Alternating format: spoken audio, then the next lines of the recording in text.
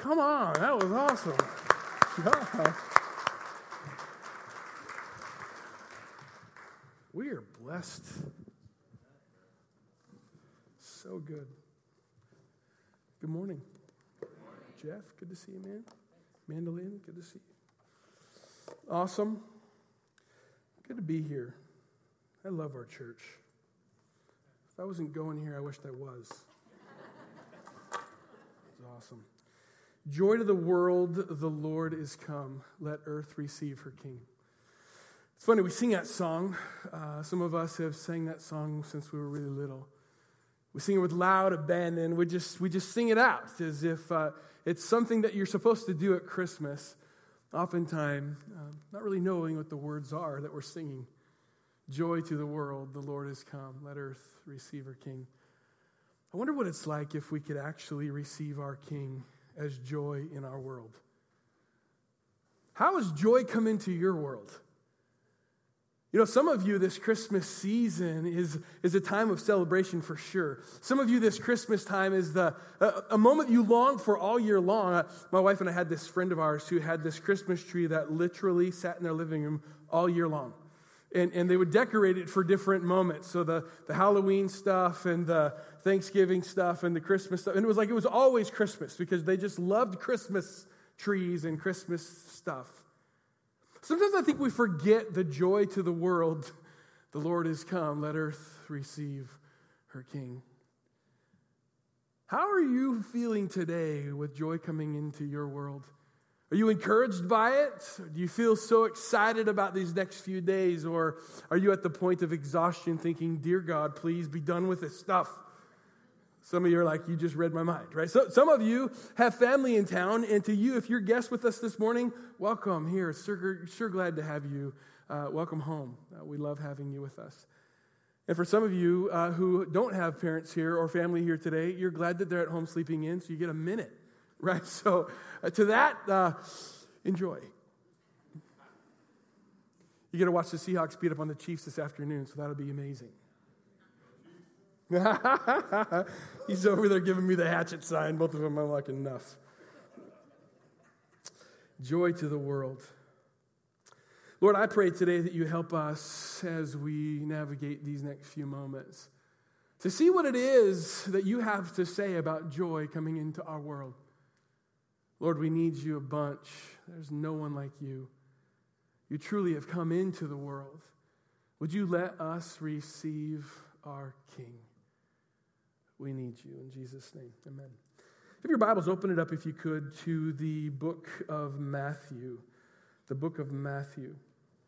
Over the last several weeks, we've been talking about the nativity narrative. We've been talking about different scenes that we have seen, in the nativity narrative, where the shepherds who were out in the fields guarding their flocks by night, and Mary and Joseph, who were, the Bible says, obviously pregnant on their way to the little town of Bethlehem.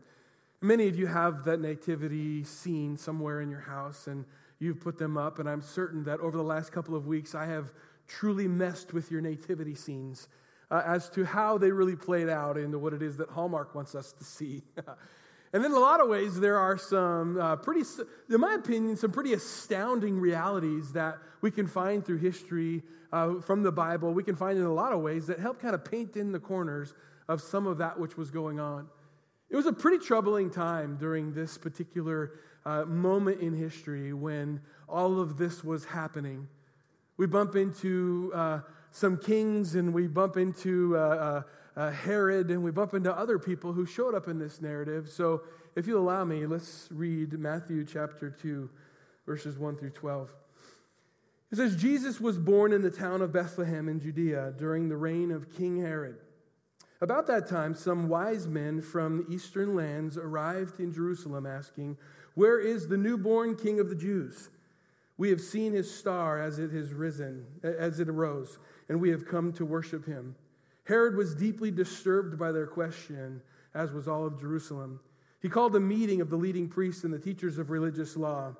"Where did the prophets say that the Messiah would be born?" he asked. "In Bethlehem," they said, "for this is what the prophet wrote.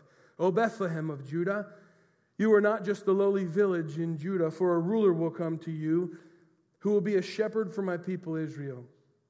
Then Herod sent a private message to the wise men asking them to come see him. At this meeting, he learned the exact time when they first saw the star. Then he told them, "Go to Bethlehem and search carefully for the child. When you find him, come back and tell me, so that I may go myself and worship him too." After this interview, the wise men went on their way. Once again, the star appeared to them, guiding them to Bethlehem. It went ahead of them, and it stopped over the place where the child was. When they saw the star, they were filled with joy. They entered the house where the child and his mother were, where the child and his mother Mary were, and they fell down before him and worshipped him. They opened their treasure chest and gave him gifts of gold, frankincense, and myrrh. But when it was time to leave, they went home another way, because the Lord had warned them in a dream not to return to King Herod. It's interesting, as I read and reread this story, most of which is familiar to most of you, I read and reread this story this week, and it really began to say, like, God, is there something here that we're missing? Something here, perhaps, that is just blaringly obvious that we either see or that we're missing. You know, one of the things I saw more than anything else in this story of Jesus being born in a stable in Bethlehem and all of the likeness of this whole thing, here's what I was struck with the reality that everyone that came in contact with Jesus coming into the world had a response. Everyone in the narrative had some sort of response. We know that shepherds ran. We know that cattle low, whatever lowing is. We know that there were 3 kings apparently that show up with gifts. We know that Herod was freaked out. We know that the city of Bethlehem had shut down its doors and there were no room in the inn. Something happens to people when they come in contact with joy to the world. Something happens with even us today as we come in contact with joy to the world, as we come in contact with Jesus coming into our world. It just made me stop and think that every single person that bumps into the name of Jesus at some point responds. That there's no almost indifference to the name of Jesus. I can stand up from any mountaintop or microphone or TV station and talk about God. I can say all I want to about God, and I'll hear many people shout with words of encouragement and affirmation. But the moment I mention Jesus, something happens. There's a line drawn in the sand. There's something about the name of Jesus that forces us to respond, that forces us to somehow either believe what it is that he says and run towards him, or to perhaps make up something of which we want him to be so that we can be a little away from him. Jesus forces us to somehow make a response, doesn't he? Just the name of Jesus causes some sort of a response. It elicits that in us. Why? It's more than just the letters of his name. There's more than that. There's something about him coming to earth, God coming to earth as man, that causes the world to just shudder and shake a little. There's something about this baby being born in a stable, if you will. There's something about this baby showing up from this basically unknown, unnamed couple who show up in this obscure little part of the Middle East that caused the world to shake and quiver. I love the fact that joy coming into the world causes all of us to respond. And the truth of the matter is when we hear the name of Jesus, see the name of Jesus, speak the name of Jesus, or in the midst of the name of Jesus, we'll either run to him or from him. Interesting. I love this. I think it's interesting that when joy came into the world, that the people in the narrative of our nativity story all leaned in just a little closer. The shepherds leaned in a little bit. The angels cried out perhaps a little louder. We see the kings opening up their gifts of gold and frankincense and myrrh. You know, it's interesting as I've been thinking through this narrative, trying to figure out who are some of the players. You know, I started to think that there were a couple of players that we don't talk a lot about. I mean, we certainly talk a lot about the shepherds and the angels that split the sky when they began to sing hallelujah and they ran to see. We talk about Mary and Joseph. We even talk about the city of Bethlehem, even the stable. But there's a couple of people that I read in this story of Matthew chapter 2 that really forced me to pause and to really ask, to take a look at their responses. And by the way, these two particular groups of people responded. Both of them responded with one phrase: I come to worship him. Both of them came as worshipers. And I want to talk to you today about these two groups of people who came as if to worship the newborn king. One was genuine and one was phony. One was real and authentic, and one was delivered with passion and exuberance, and the other was delivered with a sense of, man-pleasing, man-fearing, all sorts of weird posture. Two groups of people I want to talk to you about is this. I want to talk about the kings, the three kings that showed up. Apparent kings. We call them kings. We sing the songs about we three kings. There's something about the three kings that we show up. There's actually people over, and I think it's in Ethiopia, who actually have skulls that they dug up that they believe are the three kings. They've built a shrine to them, and people come to worship with the king's heads. Yeah, weird, right? So, there's all kinds of stuff that go on, and the world has come up with the three kings as if that's what's happening. The truth is we don't know that they were kings at all. Which is kind of funny because they got skulls to prove it. We don't know that they were kings, but we know that there was something about these people who brought gifts. We don't even know that there were three of them. All we really know about these people that came to worship Jesus with gold, frankincense, and myrrh, we know a couple of things about them. Here's what we know. We know that they came from the east. Right? We know they came from the east. We know that they were men that were wise. They came from the east. We know that they were wise men. We know that they followed a star.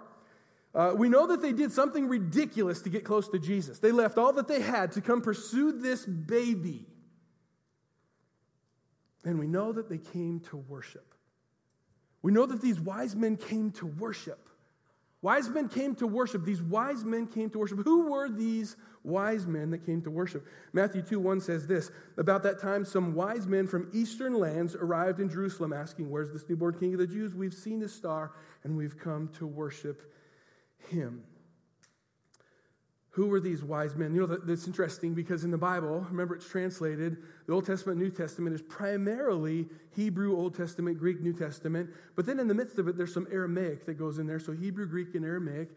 The Bible that was written over a span of 1,500 years literally has this moment where three different primary languages with which it was written uses the word for wise men in the Hebrew and in the Aramaic, the word magi. We know that the word magi show up, and some of you actually remember reading that in your Christmas narratives that you have read, the magi.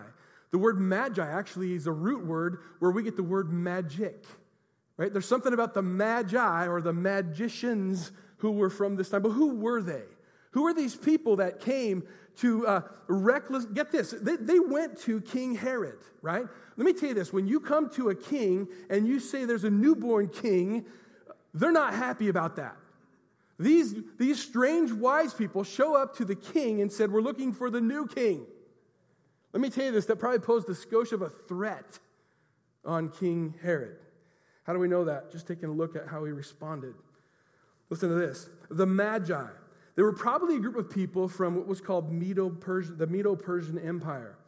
The Magi. Listen, the Magi had two primary roles back in that day. Back in that day, the Magi, or the wise men, had two primary roles. The first was to give counsel to a king. Their job were the wise guys who would listen, it's funny, the wise men who would talk to a king. The king would have this quandary, it would have a question, and he would pursue the wise men. He would bring the wise people in, the wise men really, and he would say, "Here's my question, here's my quandary, here's my situation." And he would talk to the wise men and hopefully get their collective wisdom. And so they would pursue the stars. They were astrologists and they were magicians. They would come up with potions and different things. They show up all over in the Bible as different names, but for the most part, the astrologers or the magicians, the Magi is what we show up here in the Bible often. They gave spiritual insight to a king, a pagan king. The second thing that they did, listen to this. Here's what a magi was there for, to give insight to a king. And the second thing was to identify the new king. Magi's job was to give wisdom to a pagan king and to identify its replacement. Their job was to look and say, this is the new king, whatever it was. Their job was to give confirmation for the new king, right?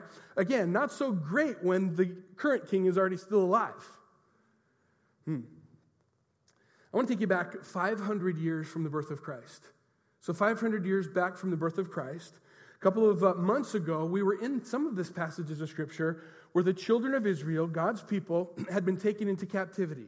500 years before this, they were taken captivity in Babylon. Remember? Babylon was this crazy place. They were taken out of their land, taken into Babylon. While they were in Babylon, a group of men were taken before the rest of the nation of Israel. Some of the people you're familiar with, Daniel, Shadrach, Meshach, Abednego. All those guys, remember Daniel in the lion's den, Shadrach, Meshach, and Abednego in the fiery furnace? You know the song, right? Those group of people, they all went in this exile.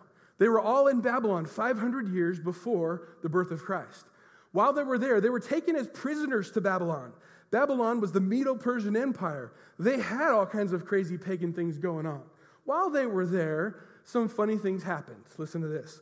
Daniel chapter 2, just for the sake of time, I'm going to try ripping through this. Daniel chapter 2, excuse me. One night, the second year of his reign, Nebuchadnezzar had a dream that disturbed him so much that he couldn't sleep. He called his magicians, or his magi, his enchanters, his sorcerers, his astrologers, and he demanded that they tell him the dream that he had had. As they stood before the king, he said, "I have had a dream that troubles me. Tell me what the dream is, for I must know what it means." Verse 4, it says, the astrologers answered the king in Aramaic. "Long live the king. Tell us what the dream is, and we'll tell you what it means. But the king said to the astrologers, "I'm serious about this. If you don't tell me what my dream was and what it means, then you'll be torn limb from limb from your houses and demolished into heaps of rubble. But if you tell me what my dream was and what it means, then I'll give you wonderful gifts, honors, just tell me what the dream was and what it means." Then again, they said again, "Please, your majesty, tell us what the dream was, and we'll tell you what the dream means." The king replied, "I can see through your tricks. You are trying to stall for time.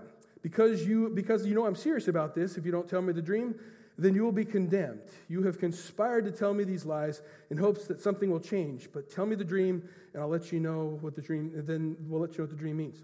And tell me what the dream means." Verse 10, the astrologers replied to the king, "There isn't a man alive who can tell you, your majesty, his dream. No king, however great or powerful, has ever asked such things from any magi, enchanter, or astrologer.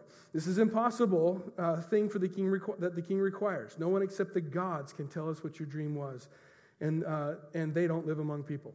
Pause. This is in verse 11. Down in verse 14, I'm just going to go here with my own language. What happens is Daniel was part of this group of wise men. Daniel, Shadrach, Meshach, and Abednego. They were part of these wise people that gave counsel to the king. Get this. As it turns out, what happened was Daniel was approached because none of them could tell the king the dream. So Daniel was approached by his executioner. And I love this. It says, as the executioner came to Daniel to kill him and his friends, it says that Daniel said, whoa, hang on a second. What are you doing here? He says, "I'm here to kill you because none of you guys can tell the king his dream." And he goes, "We didn't know that we were supposed to come up with the answers for that, but give us a minute and maybe we'll figure it out." I love it. It says that Daniel approached him with wisdom and discretion. I think if we were approached by an executioner, most of us wouldn't speak with wisdom or discretion. Chances are fairly likely that we'd just yell and scream and run. I love that Daniel just was calm about it and said, "Hang on a second, there's more here to the story." So the executioner leaves. Daniel goes to his friends. I love this. He goes, "Guys, pray like your life depends on it. We need to hear from God what that dream was, or we're done," right? I love this. So Daniel goes for it. They pray. They get the heart of God. Daniel gets an understanding, a complete understanding of the dream. He goes and tells the king, "Here's your dream, and here's what it means." The king loses his mind, and he's like, "What? How did you know all this?" And listen to this. Down in verse 48 of chapter 2. Then the king was so pleased that he appointed Daniel to a high position and gave him many gifts that were valuable. He made Daniel ruler over the whole province of Babylon, as well as chief over all his magi, wise men. 500 years before Jesus was born, Daniel was put as the chief over all of the wise men. The wise men that showed up to the stable that day came from the east, Medo-Persian Empire. Could you imagine if these guys were actually people who 500 years before had been tossed down and down and down, not to seek the stars for whatever the stars could line up and say and do, but to seek after God and find out who he really was and come as the magi to declare. And get this, if you read Daniel chapter 9, just a few chapters after this, you'll see this prophetic word that Daniel has in this exchange that he has from this angel that begins to explain to him what's about to happen in a few hundred years. What if all of these wise men had passed down to them that there's going to be born in the city of Bethlehem a baby born of a virgin? And these guys show up in the fulfillment of that time. See, what if these magi were actually godly people that show up? In fact, the truth of the matter is we don't know if there was 3 of them at all. We know they brought 3 gifts, gold, frankincense, and myrrh. The 3 gifts actually symbolically meant gold from the past, frankincense from the current, the present, and myrrh for the future. Myrrh is actually the same spice that was used when Jesus was hanging on the cross. And remember that it says that the guard dipped his sponge in it's called gall or myrrh, and put it up on a sponge and handed it to Jesus. It was symbolically prophesying the fact that Jesus was going to taste death. This whole story is amazing to me because it's so much more than 3 kings that showed up from Orient are, whatever that is. They showed up fulfilling a prophetic message. In fact, it's amazing to me when I even think about Daniel. Imagine Daniel. Daniel, 500 years before this, is sitting in prison, falsely accused, being sentenced to death, about ready to lose everything, including his life. And then God shows up when he begins to pray and gives him an answer to his deepest prayer. It made me stop and think about you and me. Some of you feel like your back is against the wall just like Daniel's. And whatever the situation you find yourself in today, perhaps could it be that just before all craziness breaks loose, that God's calling you to get to your knees and cry out to him because he's got a message not only for you, but for your children's children's children? Could it be? I think we're so narrow-minded and so focused that we think life is all about us. The message that Daniel received wasn't just for Daniel. The message Daniel received was for us. The trial that Daniel went through was for you and me 500 years before. I love the fact that these wise men came to do one thing. They came to worship the king. I love the fact that they came. I think King Herod freaked out because King Herod knew wise men and he knew what wise men were for. And he wasn't there to get wisdom from them. They were there to identify this new king. What about him? What about King Herod? He's another player that I want to talk about with you today real briefly. What about King Herod? Who was he? Herod shows up in our story as this kind of sinister, bad guy that shows up with this idea in mind that he's there to, it's interesting because when we do some history about, read a little about who this King Herod was. King Herod was a really powerful guy. He was kind of a vassal king for the Roman Empire, right? So he was set over this region of the nation of Israel and that whole area. In fact, he was actually put in place as, get this, King of the Jews. Right? So the people in Rome didn't like Jews. The people in Rome said, well, you be a Jew. You go lead them. And he's like, okay, I'll be the king of the Jews. Well, they hated Jews, and he hated Jews. The Jews hated him because he proclaimed to be the king of the Jews, but he stinketh. He was horrible. He didn't like Jews. He didn't like it either, but he was like in place of them. King Herod, it says here in Matthew chapter 2, verse 8, it says, Herod told them, these wise men, go to Bethlehem and search carefully for the child, for when you find him, come back and tell me so that I too may go worship him. He was lying. He was full on lying. King Herod, when he was 25 years old, was named the governor of Galilee. He was hailed in 40 BC as the Roman Senate named him the king of the Jews. King Herod, man, he was a kind of a weird dude. He was very powerful. He created in that region 7 palaces and 7 theaters. One of the theaters he had built seated over 9,500 people. And get this, one of the largest auditoriums that he built for sporting events sat 300,000 people. The dude was super powerful, but he was massively paranoid. Herod was paranoid, so paranoid, he was really paranoid because his father was killed by somebody who poisoned him. His father was also in leadership. Get this, he was so paranoid that he killed his brother-in-law, his mother-in-law, his 2 sons, and his wife. He was so freaked out that someone was going to come and mess with him. He had this massive preoccupation with paranoia. He built all kinds of things. If you ever go to the Middle East or Israel, you'll go to a place on your tour called Masada. Masada was this basically this huge hunk of land that kind of shoots up out over the Dead Sea, and you can kind of see he was going to build his kingdom up there. He had it fortified. He had it provided for. Somehow he built cisterns that brought water up. I mean, it's crazy. He did all this stuff, all because of his preoccupation with paranoia. He was so afraid someone was going to try to off him. Imagine the mindset of King Herod when these guys come running. Now, by the way, there might not have just been 3 kings that showed up. Chances are pretty likely there could have been around 100 people. Imagine 100 people riding in on horses, all dressed up as wise men, show up to the nation of Galilee and say, hey, what are you guys doing here? We followed a star. It led us here because we're coming to identify the new king. Oh, paranoia and then some. He just went crazy, right? So then he comes up with his solution. You know what? Have him come in and see me privately. And you know what I'm going to do? I'm going to go worship him just like you. It just made me stop and think how he could say the right words but mean something completely different. And how often that's that way for you and me. Oftentimes we are confronted with Jesus, joy coming into our world, and we find ourselves doing some of the same things. We want to come worship you, Jesus. And maybe like the wise men, we come recklessly abandoned unto him, and we say, God, you're what it's all about. And maybe some of us are like King Herod, and we come with this posture of fear, a preoccupation with paranoia, wondering who's going to find us out and expose us. Yet we still say the same words, coming here to worship. King Herod knew the wise men were there to identify this Jesus. But here's my question for you today. How will you worship Jesus when he comes into your world?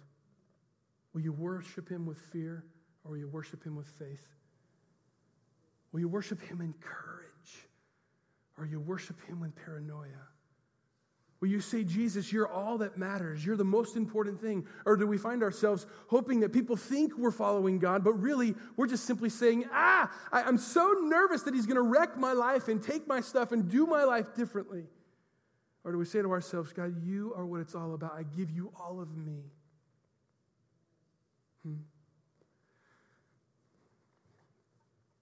The wise men worshiped Jesus selflessly. They were purposeful, they were public, and they did it plentifully. The wise men came with gifts. The wise men came with passion. The wise men came knowing the king was a king of paranoia. The wise men came and showed up and said, listen, I'm coming. And by the way, what was the star that they saw? You can watch the History Channel and I'll find out all kinds of stuff. They tried to rewind the stars back in the heavens to see if there was maybe a star that landed over Bethlehem. I don't know. Personally, I think it was an angel that showed up and said, over here, come on. Like, I got a funny feeling there was an angel saying, like, come on, go over here, follow me. Again, maybe I'm weird, but I think it was a little more clear than that. And there was this moment that this angel, if you will, or the presence of God, the Bible says, remember in the Old Testament, the ark of God had a pillar of fire. I think it's possible for God to light the night sky anytime he wants to. God lit up the sky. I think there might have been an angel or something that said, hey, listen, over here, fellas, or whatever it was, the wise men show up and they do their part. I love the fact that they worship selflessly. They worship literally with abandonment and said, listen, I will give you all that I am. King Herod, however, worshiped selfishly. He attempted to worship Jesus fraudulently, fearfully, and in frailty. He was so afraid of being exposed. He was so afraid of being found out. He said the same words. I want to worship that newborn king. But there was this fraudulent phoniness that showed up in him. I remember being raised up in a church that I went to for most of my teen years and younger. And I remember feeling that there was a sense of authenticity that I might have been missing in my worship of God. And it wasn't until I turned 18 when I finally surrendered my life to the Lord that I realized that authenticity wasn't really there. That I wasn't really worshiping God. I was really just trying to hope that other people thought I was worshiping God. I wanted people to see rightness in me, see that I was taking steps that were righteous, if you will. But on the inside, I felt so lost. I felt so fearful. I felt so afraid that my life would be somehow turned upside down if I recklessly began to run after God. Honestly, I'll level with you. I was raised in a Catholic church. I was fearful that God was going to call me to being a priest. To being a Catholic priest. I was like, I don't know if I want to do that thing. I don't know if I want to be like set apart for ministry for the rest of my life. Right? He had a funny on me, didn't he? I love how God said, listen, Lance, your view is so small. I have such a bigger view for you. I'll tell you this. I bumped into somebody today, and they were talking about life or whatever it was, and I forgot what it was. But anyway, this morning I came in and I said, I love this. I love what I do. He goes, Lance, I can see it in you. There's nothing I would rather do. Some of you here today have been living a life that has been fraudulent. In other words, you've been living behind this shroud. On one hand, lifting your hands up high, untucking your shirt in worship to God on the outside, but on the inside, you're feeling like a phony. You're feeling as if someone could see who you really are. Can I just tell you today, you're safe. My call and challenge to you this morning is to be like the wise men and come unto Jesus for who you really are. He's not there to wreck your life and expose you as some sort of a fraud. His desire is to bring you closer to him, to show you who you really can be because he loves you. How are you when joy comes into your world? Do you run in fear or do you pause in worship?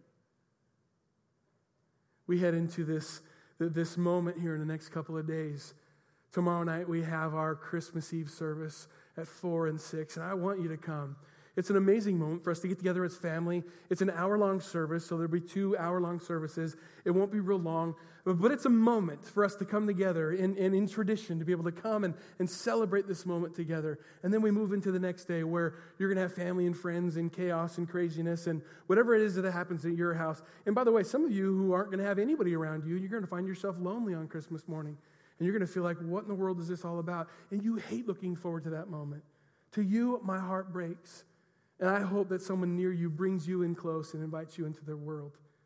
But my prayer for us this morning is to stop as we head into these next few days to say, God, how will we worship you as you enter into our world today?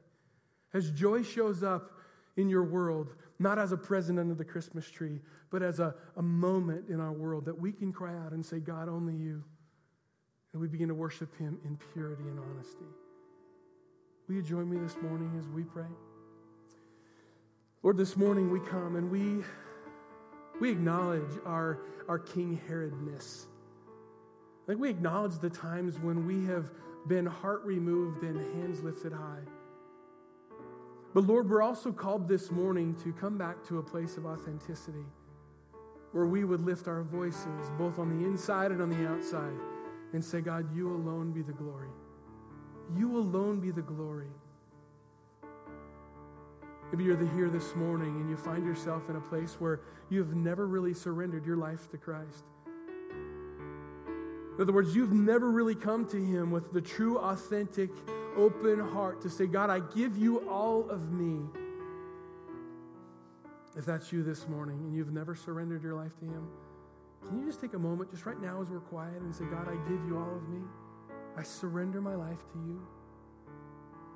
I give you all the glory.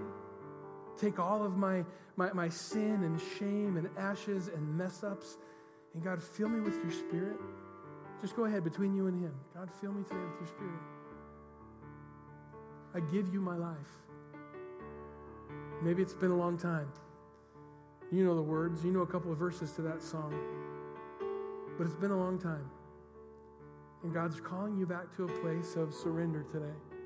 You don't have to get re-saved. You just need to get realigned. And say, God, I too want to give you all of me. In Jesus' name. Amen? Amen. We'll give you all the glory. We'll give you all the glory. We'll give you all the glory. Christ the Lord.